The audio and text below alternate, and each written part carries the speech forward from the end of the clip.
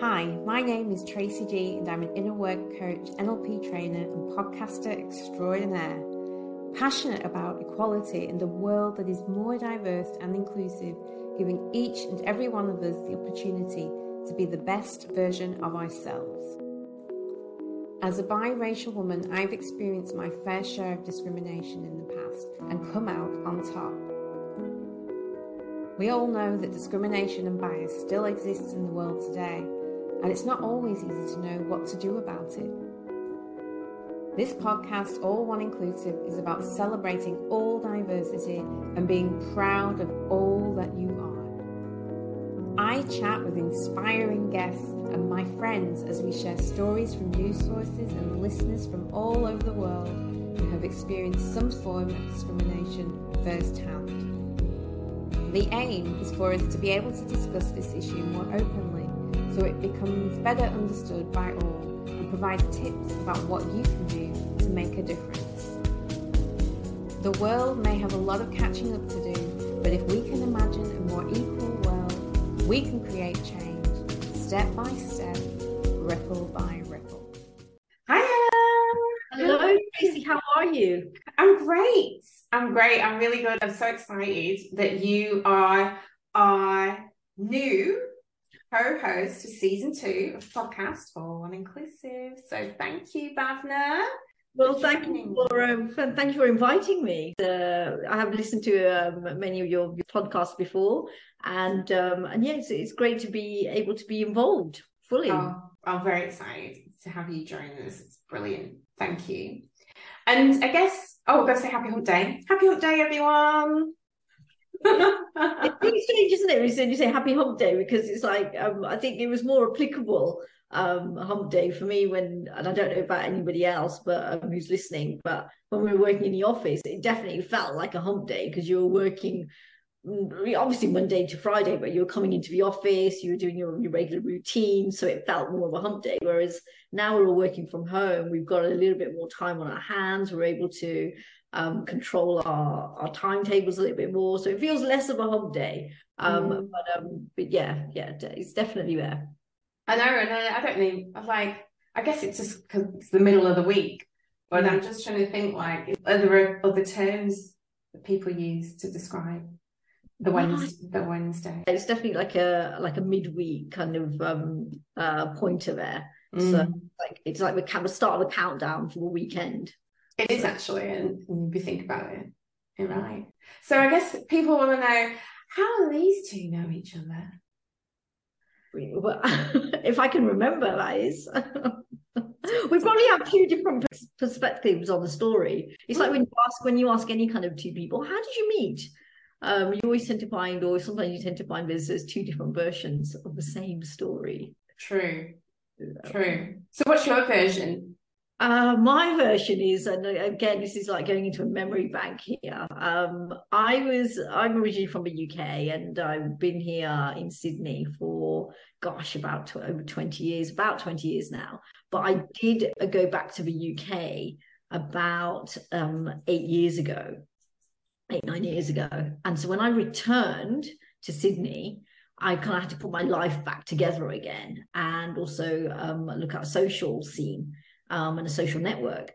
And so I remember I joined the Meetup group, which is a platform, and it was the Brits Meetup group, because I wanted to meet lots of Brits. I wanted to meet people in my position, people who I could relate to.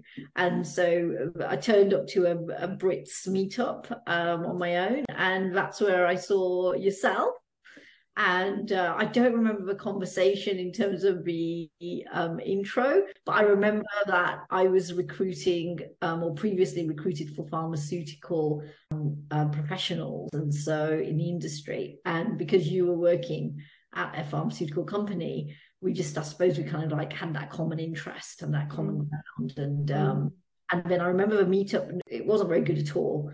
It was, it just didn't feel like a great night. And so I think we ended up leaving the group and having our own drink elsewhere.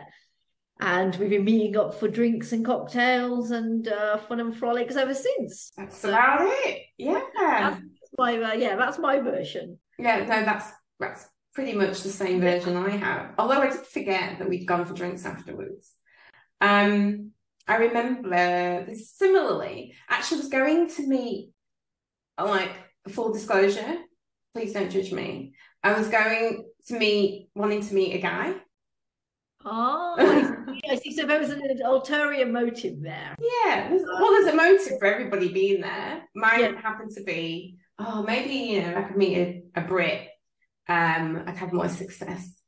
Yeah, I think maybe that's you probably hit the nail on the head about why it wasn't a great environment that I kind of perceived, because I went in there thinking it was a social environment, but I think maybe and as it turned out, a lot of meetup groups whereby on the surface it is a social group, but there is an agenda whereby you turn up and there is a connotation, there's a kind of elephant in the room around, okay, is this like a place where you can potentially meet partners? Well, I think anywhere you go, any social place is a potential place to meet partners if you're single.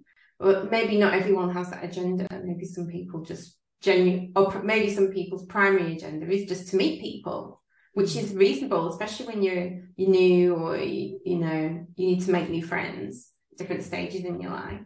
And I remember being there with Joe, so we both met Joe. Joe was there as well. Because I don't remember meeting Joe on that night. I only remember my memory bank in my archives. It's only got yourself, Tracy. So memorable. I remember me. Are you sure it was Joe that was there, or maybe we met on a different night? No, because we only went there once together, and what do you know what happened though? Maybe it's because I talked to you first for the most amount of time, because we went together, and I said, right, if we're going together, this is what I said to Joe, then we can't talk to each other for the first 30 minutes to an hour. Because, we're going there to meet people, and we don't want to be all clinging together and only talking to each other. So when we go like we don't know each other, but we won't talk to each other. We'll talk to the people first. That's a great strategy. Yes, yeah, so that's what because when you're in a pair, and compared to if you're on your own, you probably feel less intimidated with approaching another person who's also on their own, rather than someone already in a couple or in a group or that kind of thing. So that's a great strategy there, for sure. But that obviously explains why Joe wasn't in my memory bank then, because I was obviously like focused on yourself and getting to know you, and maybe I wasn't even introduced to Joe on that night. Oh, you were? It was more towards the end. I'm sure she came to a drink with us as well then. And there was another lady I remember meeting. I remember maybe 3 people from the night. Wow, you're so good. Two, the organizer, the guy, I can't remember his name, but I remember that he organized it. And then a lady, because she was black, and the only black person there, that's why I remember her. And then there was another lady who was a lawyer, and I do remember getting her phone number. But this is what tends to happen when I go to social things. I tend to meet women, even if it's an actual intended singles night. I tend to meet women that I connect with, as opposed to men. But anyway. Yeah, I suppose I'm on the other spectrum, whereby I end up meeting or end up always chatting to the person in the room, normally the guy, whose only agenda is to actually get with somebody. So unfortunately, that's been my experiences. But that hasn't put me off. Not necessarily meetup, but other social events where I basically put myself out there and get involved. Yeah, I mean, so I always have fun. I can't really say I've been to somewhere. I mean, I have been to somewhere and it's not been great. However, I've always got something out of it. I've always found my fun. Find your fun. It's like keeping an open mind, isn't it, really? True. And do you know what? I've just realised we haven't said Happy New Year. It's the first. Oh, of course. Yes. Happy New Year. Yes. Welcome 2023. Yeah. I suppose that kind of it's a first hump day from 2023, is it? Or probably the second? Well, it won't be the first one because I had a bit of a break and the jam. But the first episode of 2023. Here we are. where we have our beautiful new host. And yeah, we spent New Year's Eve together. We had a great time for the most part. Oh yeah, it was good. I just I don't remember ringing in the new year. I obviously had one too many cocktails. Do you remember the fireworks? Well, it wasn't the most memorable New Year's, but it was all self-imposed. Oh well, you were on form. You were great guest, and people talk about how they enjoyed talking to you. And I saw you having a good time, other than the fact that you overdid it a bit, I'm sure. So it's an excuse for me to do it all over again when I'm actually in a better state of mind, whereby I can actually introduce ringing in the new year again. Maybe I might just kind of have to reenact the whole thing again. Maybe I'll actually, because the fireworks are coming up on Australia Day. Well, there's fireworks all the time, I find now. At the end of the month. So maybe I'll do it again, but this time I'll make sure that I'll be able to remember. Okay, cool. Well, Happy New Year, everyone. Yeah. 2023 with a new story. That's right. Let's kick it off. Yeah. So this story is actually from December. I found this story previously, but I didn't have a chance to talk about it yet. The title of the story, it's a BBC News story.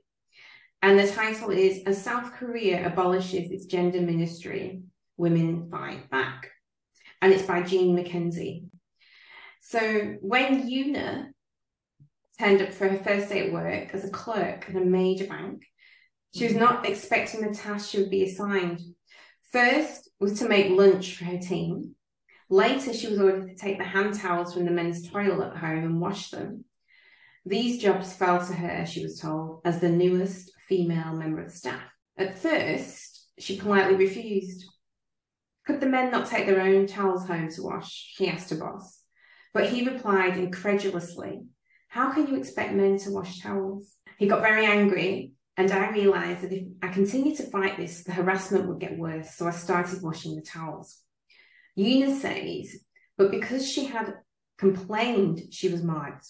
As she wanders through the dark alleys of her local food market, dressed in a black baseball cap, oversized jeans and a t-shirt, she tries to disguise herself as she recounts her experience. This is a small town, and she has done something she could have been fired for.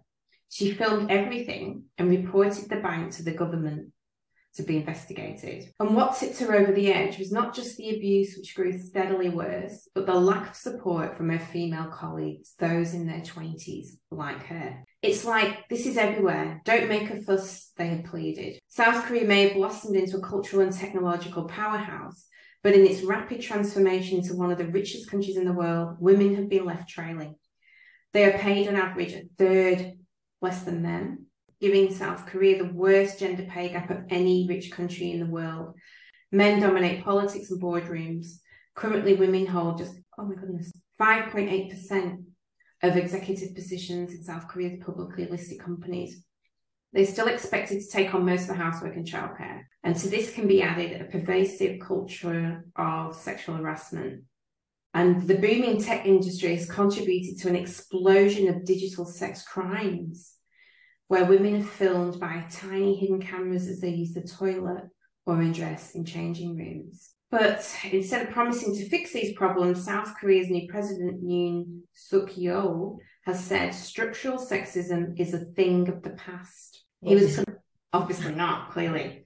And he was propelled to power by young men who claim that attempts to reduce inequality mean they have become victims of reverse discrimination. And I've started to hear this quite a bit, actually, from men. It's quite interesting. Is it because they're threatened in some way? Honestly, I'll come back to that. So I'm not going to read all the story because it's really, really, really quite a long story. So I just want to, get the main things.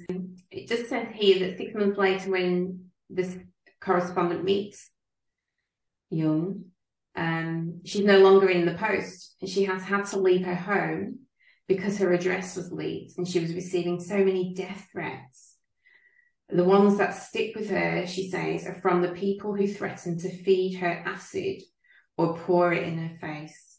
It's been the hardest 6 months of her life, she admits, after experiencing firsthand the sexism and misogyny that pervades politics. So this is a woman who basically had her life destroyed because she spoke out about an experience she had in the workplace, whereby she was given tasks, menial tasks, and she basically spoke out against this. That's atrocious. I mean, first of all, when you were mentioning about the task about she was given about having to take home towels that the men were using, what kind of, does it mention about? It doesn't mention what kind of industry she was working in. Where it says, yeah, it did. It says she was a clerk in a major bank. In a bank. So, in which kind of employment setting do you have to wash men's towels? It must be a thing in Korea where the towels are washed. But even so, that's part of a that's not a job description of a clerk. I mean, you could pay someone to do that. That's right. So basically, there'd obviously be some kind of cleaning management in part of that bank structure, and so she came in as a clerk, but she's basically treated as one of the cleaning staff. Yeah, which is a terrible position to be in, and it's a shame that South Korea, which and the article suggested that, and also described that they are a progressive country. Yet there's still this happening, and the percentage of women in leadership positions is still so very low. The opportunities are not there.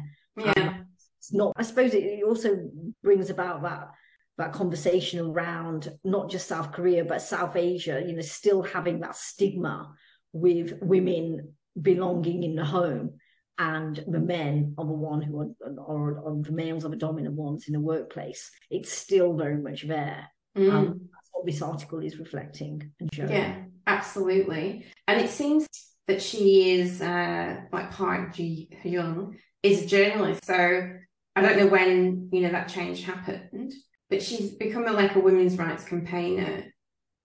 And she was asked to lead the Liberal Opposition Party. Okay. To help reform politics and represent young women. Okay. And also you could probably, I mean, I don't know much about the South Korean politicians, but I could probably guess that there's probably a very low percentage of the government there with women in those positions. Yeah. So it's not they're probably not encouraged to go into politics because of that culture whereby women's voice aren't necessarily heard. So having a role or a chance or opportunity to go into politics where you are the voice of a nation is just not it's not encouraged. Yeah, and actually that's where she started to receive death threats, what we just talked about. And then she talks about her despair, being the only woman in meetings. And when she spoke, nobody would respond, and they just literally ignored her. And she'd end up shouting in the void. And when I wanted to discuss the economy or the environment, so this is in her role as a politician now, they would say, you just focus on what you know, women's issues and sex crimes. I realised I was a puppet in this position being used to gather women's votes. So she was accepted, but with an agenda.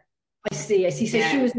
She was probably, it sounds like she was taken on as the token female for that particular bank, to give an impression that they were actually, they were basically embracing diversity in the workplace. That's what it's like.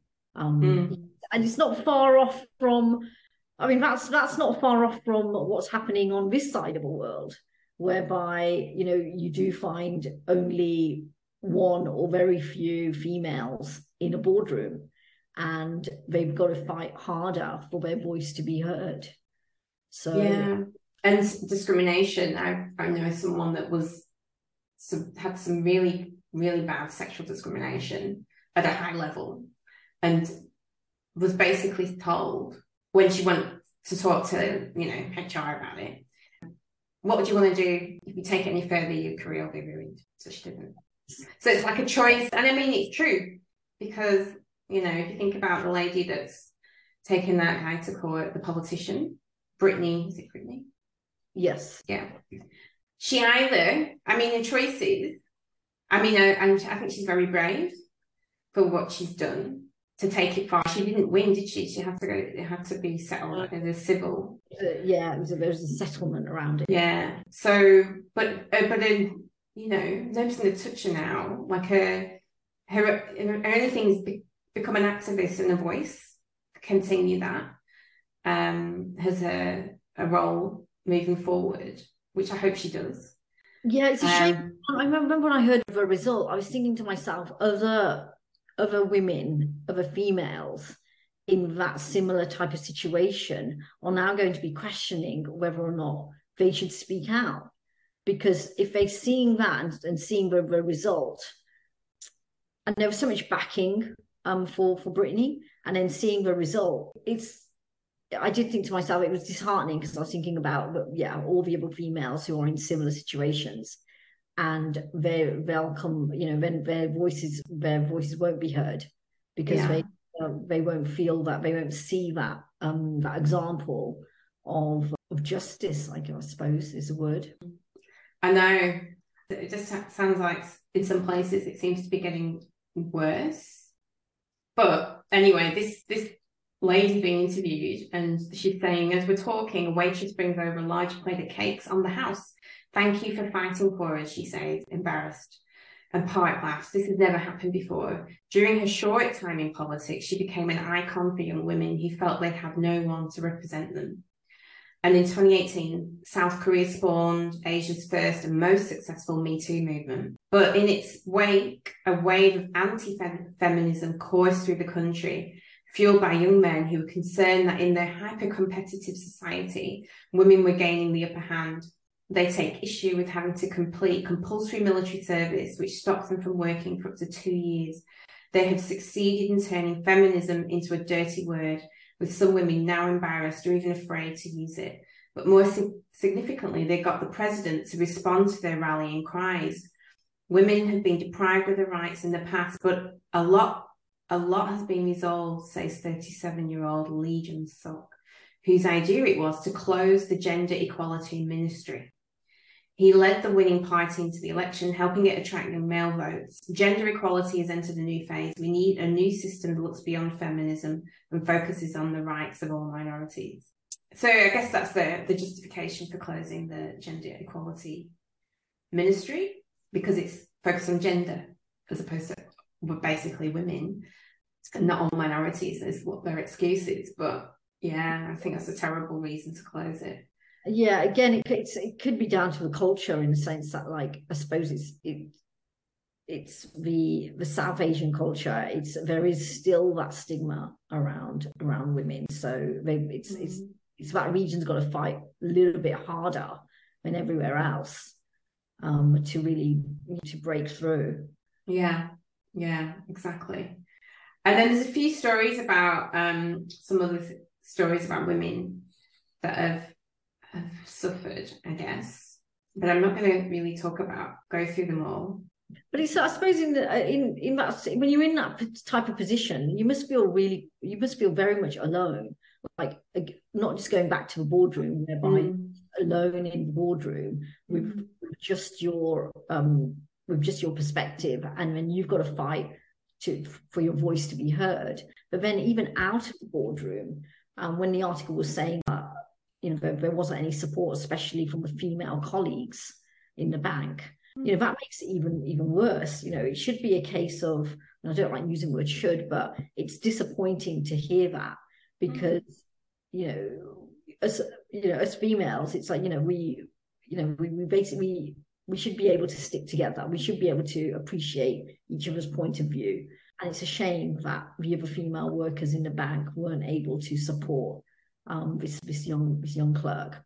Because it must be a very lonely position to be in when you're in that boardroom fighting for to be heard, and then also a very lonely position outside of the boardroom, because you don't know if you're going to be taken seriously if you report yourself. So, but that's why it's brave, right? And this feels like, because when you say you use words like fight, it feels almost like a war.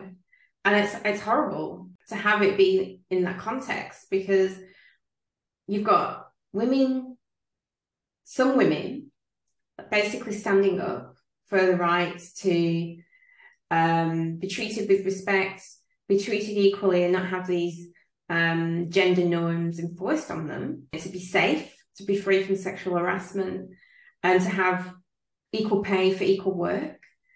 So, and then you've got men feeling threatened, like there's this threat to their livelihood and that it's not fair to them and that they're being discriminated against. It becomes like a war. And then this is what it says. And I feel like it's not constructive. We kind of need to see each other's side, because now what's happening in South Korea is saying women who do not want to sacrifice their careers are now simply choosing not to have children. The South Korea's fertility rate, the average number of children a woman will have in a lifetime has fallen to 0.8, the lowest in the world. Well, is that because of the opportunities, the job opportunities for women in South Korea are minimized because there isn't enough structure around maternity leave? There isn't enough support around women in the workplace. I mean, yes, in the article it mentioned about a salary being significantly lower than their male counterparts, but also if they're going for opportunities, and there may be a connotation that, okay, there's a starting of a family, there's family planning involved. Maybe they wouldn't get that opportunity. So maybe there isn't any. Maybe there's limited opportunity for women in Korea because of having children, and therefore that's now impacted the economy, because women in South Korea may be putting their careers first and therefore not thinking about children. Yeah, well, it's probably a really complex situation. You're right. It's probably partly that as well. But what they're saying is, without solving its gender equality problem, and it's about gender equality, equal support. I was having an argument with somebody, or I was listening to an argument, can't remember who was involved, but I probably had the argument in my head if I wasn't, where people say it can't be equal, exactly the same. I was like, that's not really what equality means. Equality means opportunities to have been given support to have equal opportunity. So if you want to work, if you've got skill and ability or potential to work in a career, and that's meaningful to you, and so I think meaningful work is important to everyone, not just men. And I remember this was an argument in the pub up the road with this guy who was very strongly talking about, it was basically saying the man has to be a provider, and like men have some sort of get my words out, some sort of natural desire to be the provider. He said men would die to provide. That's how kind of. Also, was he talking about the caveman theory? What I took away from what he was saying is that to feel valued and to feel like a man, he had to work and provide. And I said, well, that's interesting. I said, but women also feel strongly that they want to have meaningful work, not just men. Your reason might be to provide. A woman's meaning might just be, like for me, it's just to feel, to use my brain and to feel like I'm doing something, like I'm contributing. And I wouldn't feel that type of meaning from having children. It would be totally different. So anyway, that's just me. Yeah. But his argument was that men have this and women don't have this, and that's how we're different. And I was just getting obviously annoyed with him. Yeah, that definitely sounds like a caveman theory. But at the end of the day, it's a perspective. It's a perspective, and it's his perspective. But the thing is, it's not true, because you're talking to a woman who has a strong desire to have meaningful work, and actually wasn't just talking to me; it was my other female friend. So there you go, not true. Looking in the face. But it was just that argument wasn't resolved then. No, it was quite funny. It was actually funny because he was trying to hit on my friend, who's a very successful young woman, very ambitious, and is going to go far, and loves what she. That must have went down well then. Oh yeah, it was quite funny. We'll get back to the story because we need to wrap it up soon. It's basically like how bad this closing of the gender equality ministry has been and what the current problems are in South Korea and how it's impacting their birth rates, essentially. And then I guess the end is that this journalist is saying, I do think over the past 10 years, equality has improved, but this is a small city and things are not changing here. The president is not looking deep enough, she said, worried that the recent gains could be undone. And actually, he says, if the ministry disappears, what we've built could collapse. And also it adds that Una, who they're talking about in this article, that's not actually a real name. It's been changed to protect her. Mm. So there you go. Well, maybe I mean, obviously there's change that is needed, but change doesn't happen overnight. You know, it's gradual. I know that, you know, we're talking about South Asia, and you know, hopefully, or maybe even South Korea would over time take lessons from their neighbors. I know that I think I was reading last week in the Times of India, something came up on my website, like a blog, and it was the Times of India was talking about how this year the government's focus is going to be on the women in India, females in India in the workplace, providing them with more opportunities. And what that looks like is that more training programs for women, more flexible working arrangements from a number of key employers in India. Also looking at their recruitment campaigns, like targeting and speaking and using language speaking to females to get them on board. Also providing more support around that maternity leave area, should women want the opportunity to obviously take a career break to raise a family. So providing opportunities for females in the workplace and having the male counterparts see this actually happening will help break that stigma. Like I said, it's not going to happen overnight, but over time, just seeing this, and maybe South Korea might take a heed of their neighbors. And who knows? I mean, you know, a lot of countries feel like they know what's best for their people, and I found that in some of the South Asian countries, I've heard this idea that we're different, our culture is different, so we need different solutions. I've heard that quite a bit, and that might be true actually. But in this context, I don't think this is isolated. We're talking about South Korea, the story specifically about what's happened in South Korea, but I don't think it's even unique to South Korea. I think we have some of the same problems here, right here, happening. So to me, this is a reminder. It's like on a level, isn't it? You've got Handmaid's Tale issue on one end, and then you've got on the other extreme, you've got, which doesn't sound too bad to me, the world is ruled by women. You know, it doesn't sound too bad to me, and minorities. But actually, to me, the other extreme, which is my nirvana, is that nobody's even talking about equality because you just got such a diversity. It's not even a concept. So to me, that's the nirvana, and probably not going to happen in my lifetime. Yes. But we have problems, and it's like you can look back and point at those people. You know, you can look back and say, well, they're terrible, but we really need to get our own house in order because we're not great either. Yeah. That's kind of how I see it. Yeah. No area, no country is perfect. That's the thing. Yeah. But we are, oh gosh, we talked a lot on this one. We need to move on. Gosh, we have. Okay, yes. Well, the article raised quite a few points, so there was reason to digress there. Yeah, absolutely. We've got a positive story. What's the title? It is The Guardian. Oh, The Guardian. The headline that The Guardian has put is, "To gain respect, you need success."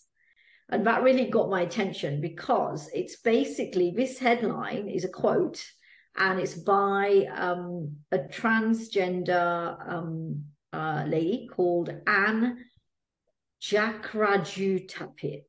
Oh, wow. Well good. Well done. That's that surname correctly. Anne, who's 43 years old, this is her story, and she's one of Thailand's most well-known media moguls. never heard of her, but then again, I'm not in Bangkok. Mm-hmm. It's where she grew up, in Bangkok, and she felt like she was trapped in the wrong body. And at school, she faced constant bullying and stigma. She tried to carefully manage her identity, showing what she believed to be her true self in front of her friends and acting as a good son in front of her parents. She experienced sexual harassment while still a child. And it was reading a local newspaper article about Oprah Winfrey, of course, that led Anne to want a career in the media and to become a TV chat show host. A microphone seemed like a powerful weapon. That's what she said. Achieving fame or business clout was the only escape to find acceptance as a transgender person, she said, because you are seen as the weird person. They don't embrace the differences, she recalls. And that's why she's put, in order to gain respect, you need to have success. And the reason why she's made the headlines is because this week, Anne Jakrajuthapit, who is the most recognizable media tycoon in Thailand, she's basically bought the Miss Universe organization for $20 million. This is, it says, in its 71-year history, it has been owned by a succession of men, including Donald Trump. And now Anne is the first woman to own the company. So the company, the Miss Universe contest, it's interesting because it's recently widened its entry rules, allowing married and divorced women to participate, which I didn't know about. I didn't know they weren't allowed in there. And also, I didn't realise this, so this is my naivety. Trans women were already allowed to take part. Didn't know that either. I didn't know that. So there you go. And I thought it was really interesting because, first of all, the headline, the idea about Anne, who is transgender, she's basically said to gain respect, you need success. And for me, I thought to myself, well, for women, does that mean it's like a chicken and an egg? Do you need respect to gain success, or do you have to have success to gain respect? Good question. Personally, and in the line of work I do as a coach, I feel that you have to have respect for yourself first, because it's respect for yourself that creates the mindset to be able to create a life that you want for yourself. So if you don't respect yourself, that's never going to happen. And I understand what she's saying, because I remember another story, and I don't know where I heard it, was about Oprah. Similarly, where Oprah's gone to talk to people in a town or something that's kind of a really racist town, where they're really racist, basically. And she's talking to them, and they're really friendly with her, and she's asking them about their ideas and thoughts, and they're talking about saying really terrible things about people, all like, they're murderers, they're this and all this kind of stuff. And she says, but I'm Black. And they say, yeah, but you're Oprah. And this is my interpretation. She's very successful. Yeah, she's been in the media as this successful woman for a very long time. Does a lot. She's a philanthropist. She's a beautiful soul. And is she respected because she's successful? Yeah. So it comes to this point this lady is making. But again, in order to be successful, you have to respect yourself. Yeah, and I really like that perspective, because when I read that headline, to gain respect, that's Anne's talking about respect from others, and your respect, Tracy, is great, where it says you've taken that word respect and turned it around and said, okay, no, it's about respect for yourself. And I think the word that comes to mind is empowerment. So if you empower yourself with that self-respect, then success will come in whichever form.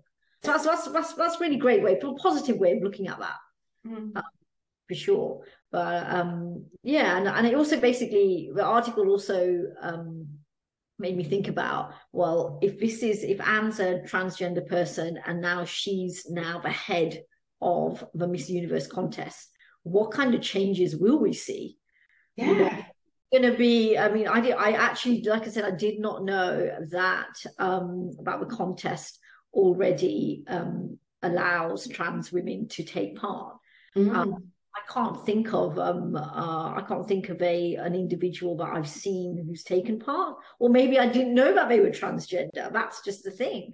And it's like you were saying previously, is that, you know, in an ideal world, you know, it won't even be on our radar.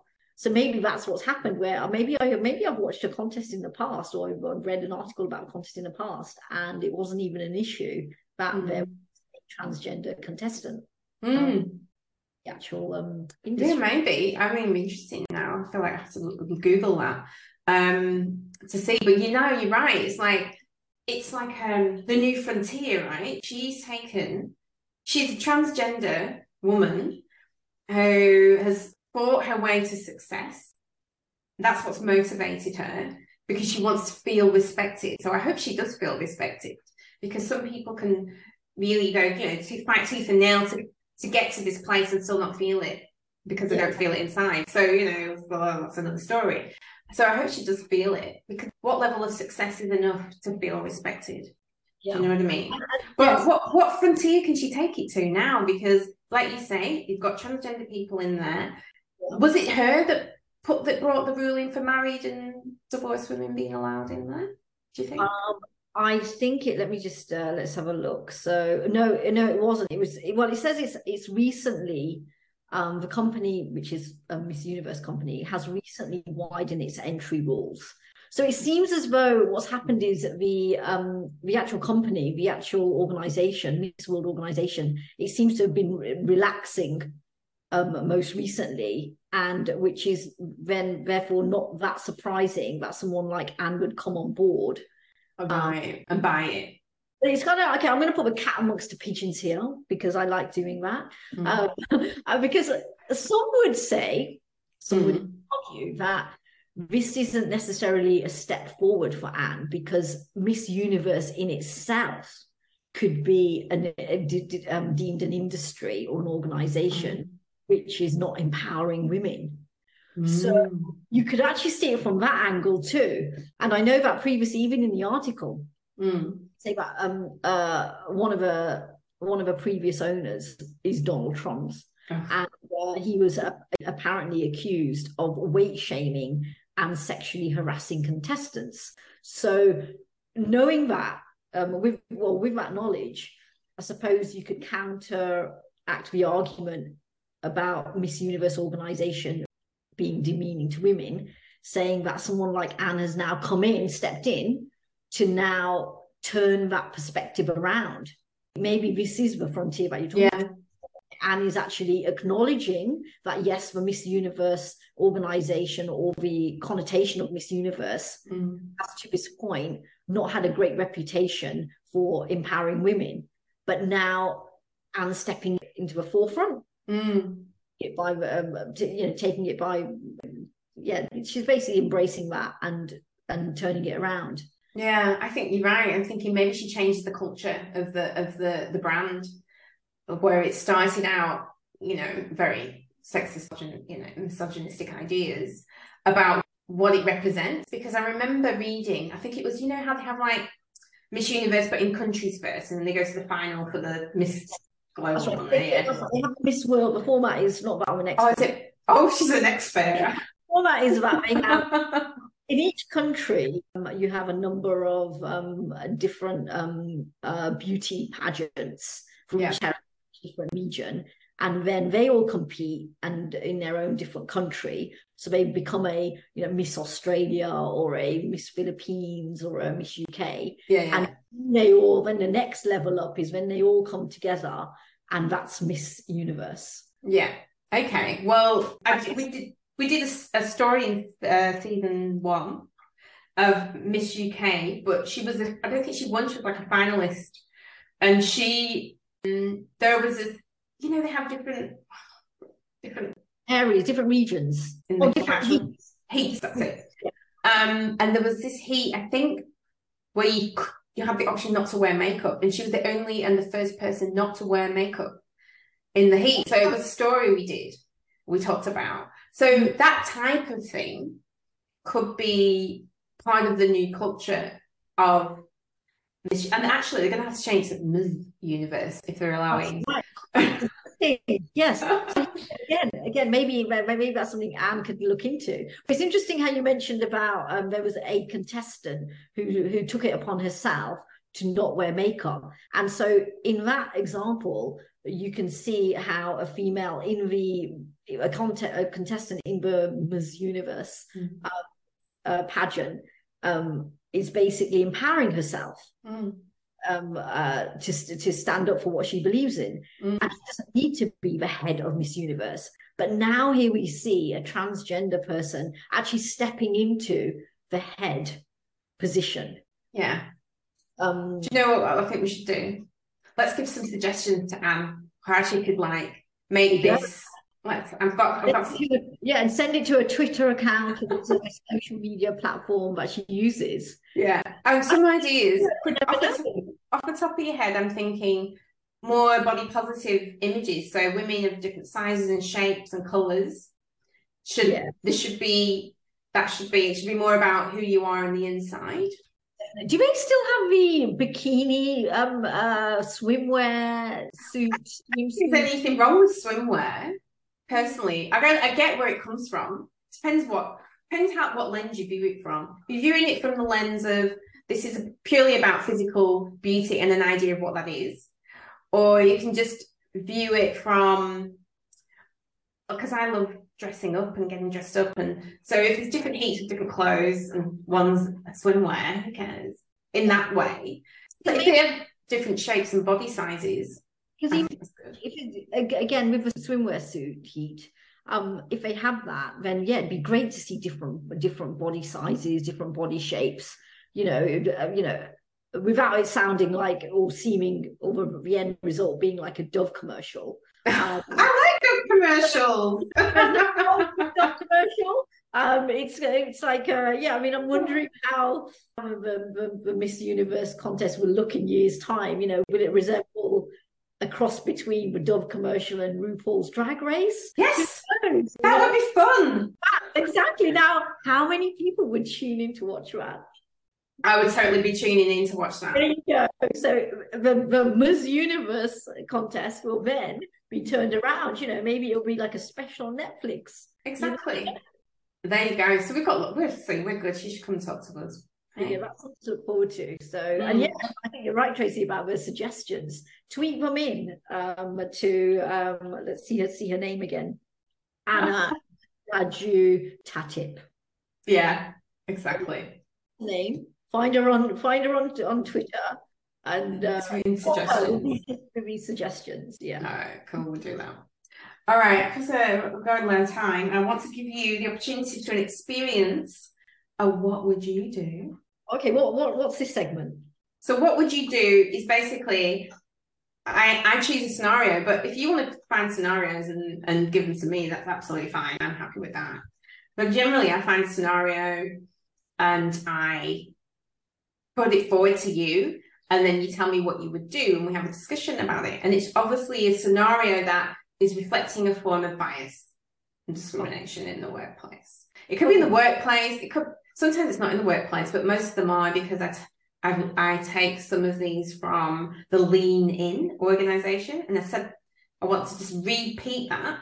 These I have taken from Lean In. This is a fantastic organization founded by Sheryl Sandberg, who essentially is an icon and an ambassador for what we're doing currently. So the name of the book I read is called Lean In, and you're more than welcome to borrow it if you like. So anyway. Is her. Yes, it's Sheryl Sandberg. Yes. So this is the scenario. So you are in a staffing meeting and a co-worker recommends you put one woman on each team for better diversity. Ooh. What would you do? Okay, so would that be her only reason for putting the women on as leaders on each team? She didn't say as leaders. She said put a woman on each team. And let's just assume that everybody's capable, because why would you have these women wouldn't be employees otherwise? So let's just say that. That's an interesting question that you posed me, because I used to be in an employment position where I was putting together teams for projects and building teams.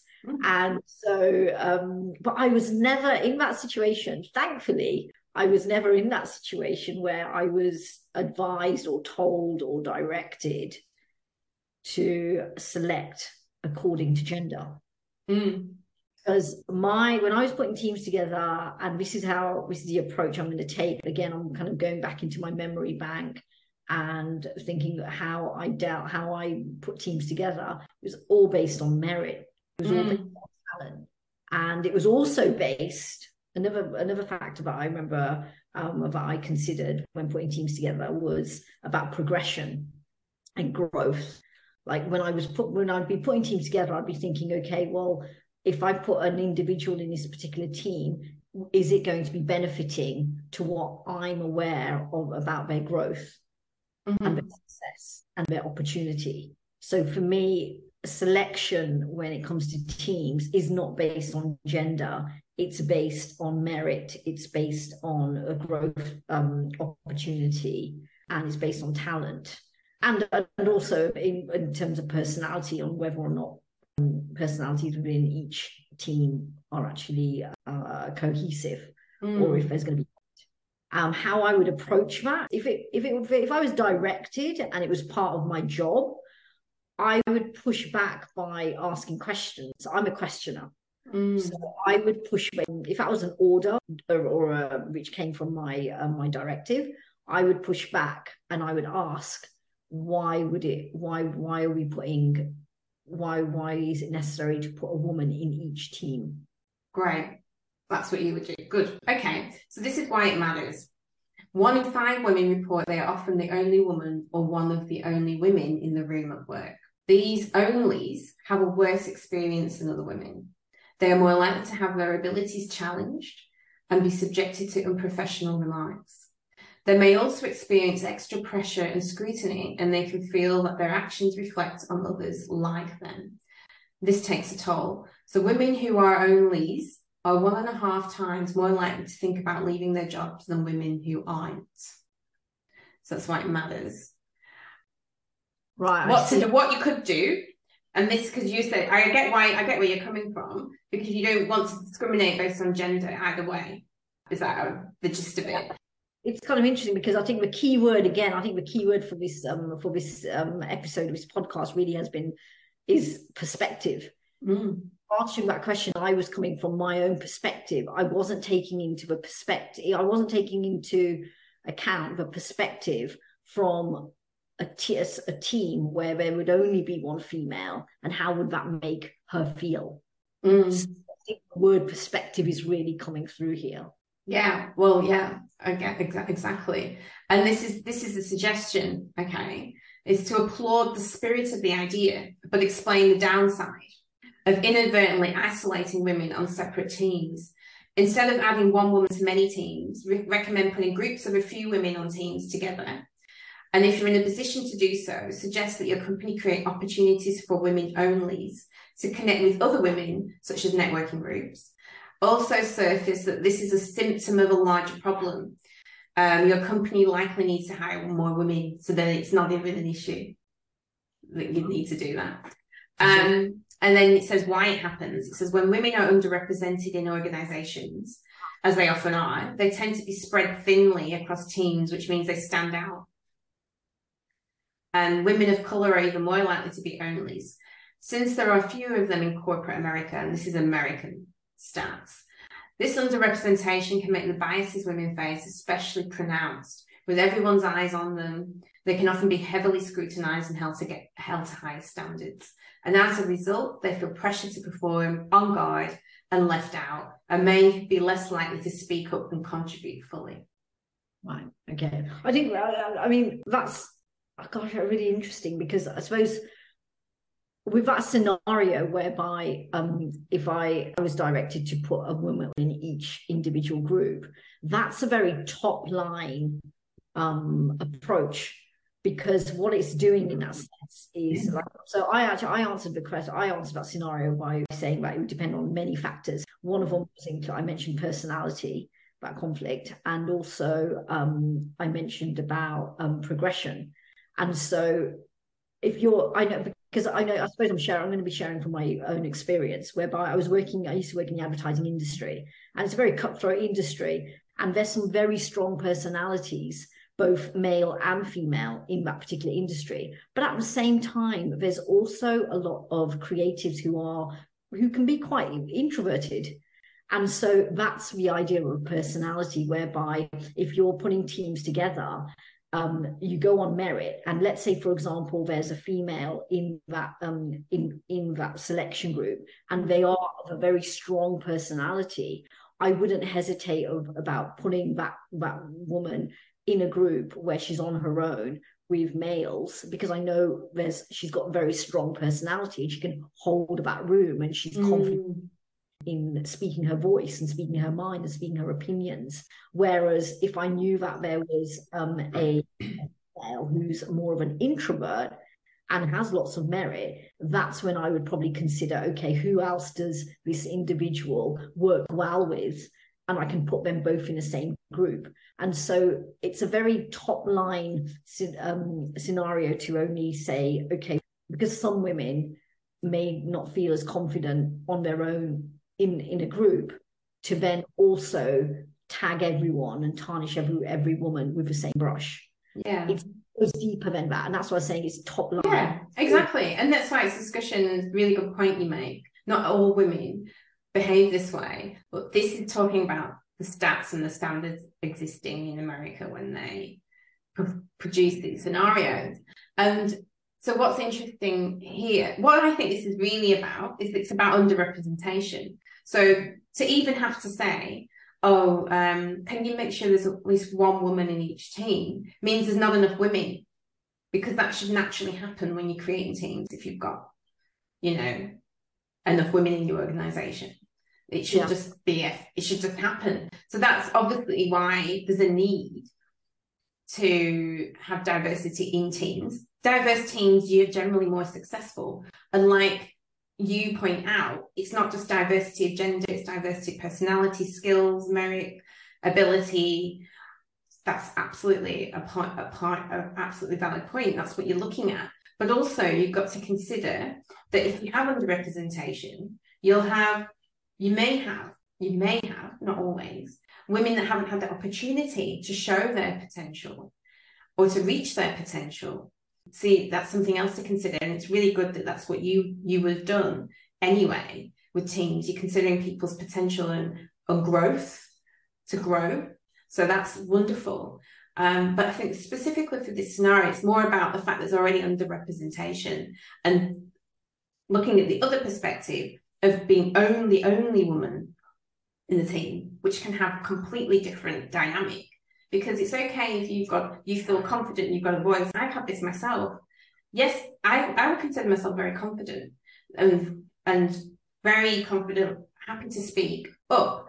But if I feel, I'll be honest, if I feel that I'm the only, and there's a lot of other strong personalities, I'm not as confident to speak up. That's me. And like I say, like you say, every woman is different.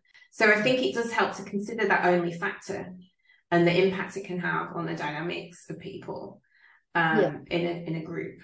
Yeah, and I think you've definitely hit the nail on the head, Tracy, when you say about that scenario whereby, I said about, I question that, but you've hit the nail on the head when you said about, that situation it's probably only come about because there's not enough women there in the first place. So in essence, it's about going back to the origin. Yeah. Well done. That was your first. What would you do? Wasn't so bad. So again, it's great food for thought. And again, we've slightly digressed, but definitely. And it takes me back to my previous advertising days when in those scenarios. But again, in the world of advertising, especially nowadays, and I was very fortunate enough to work for an organisation where there was representation. In fact, the majority of the departments were led by women, and that wasn't deliberate. It was all based on talent and merit, and it just happened to fall that way. And I was fortunate enough to work for an organisation that obviously celebrated diversity. It's great. It's really fortunate, like you say. Yeah. All right. That is it. That concludes us because we are a bit over. Right, okay. So, thank you. And it's a pleasure. Your first podcast was a wrap. That's right. That's right. It's yeah, that was really very enjoyable. So yeah, definitely. I'm loving the fact that it raises so many questions and lots of thoughts and lots of digression happening there. So yeah, and I'm hoping that it will get people thinking and chatting and discussing. So yeah, it's great. Oh, yeah, living up. All right. Well, we'll be back next week for more discussion and chatting and thinking. See you later. Bye, Tracy. Bye. Thank you so much for tuning in. We hope you had as much fun with us today as we did. If what you heard resonated with you, don't forget to show the love and like our YouTube channel, All One with Tracy G. Give us a 5-star rating on whichever podcast platform is lucky enough to have this episode, because they rock too. Feel free to email us stories or questions at alloneinclusive@gmail.com and sign up for my newsletter if updating yourself about everything which goes down sounds like something right up your alley at tracygandu.com.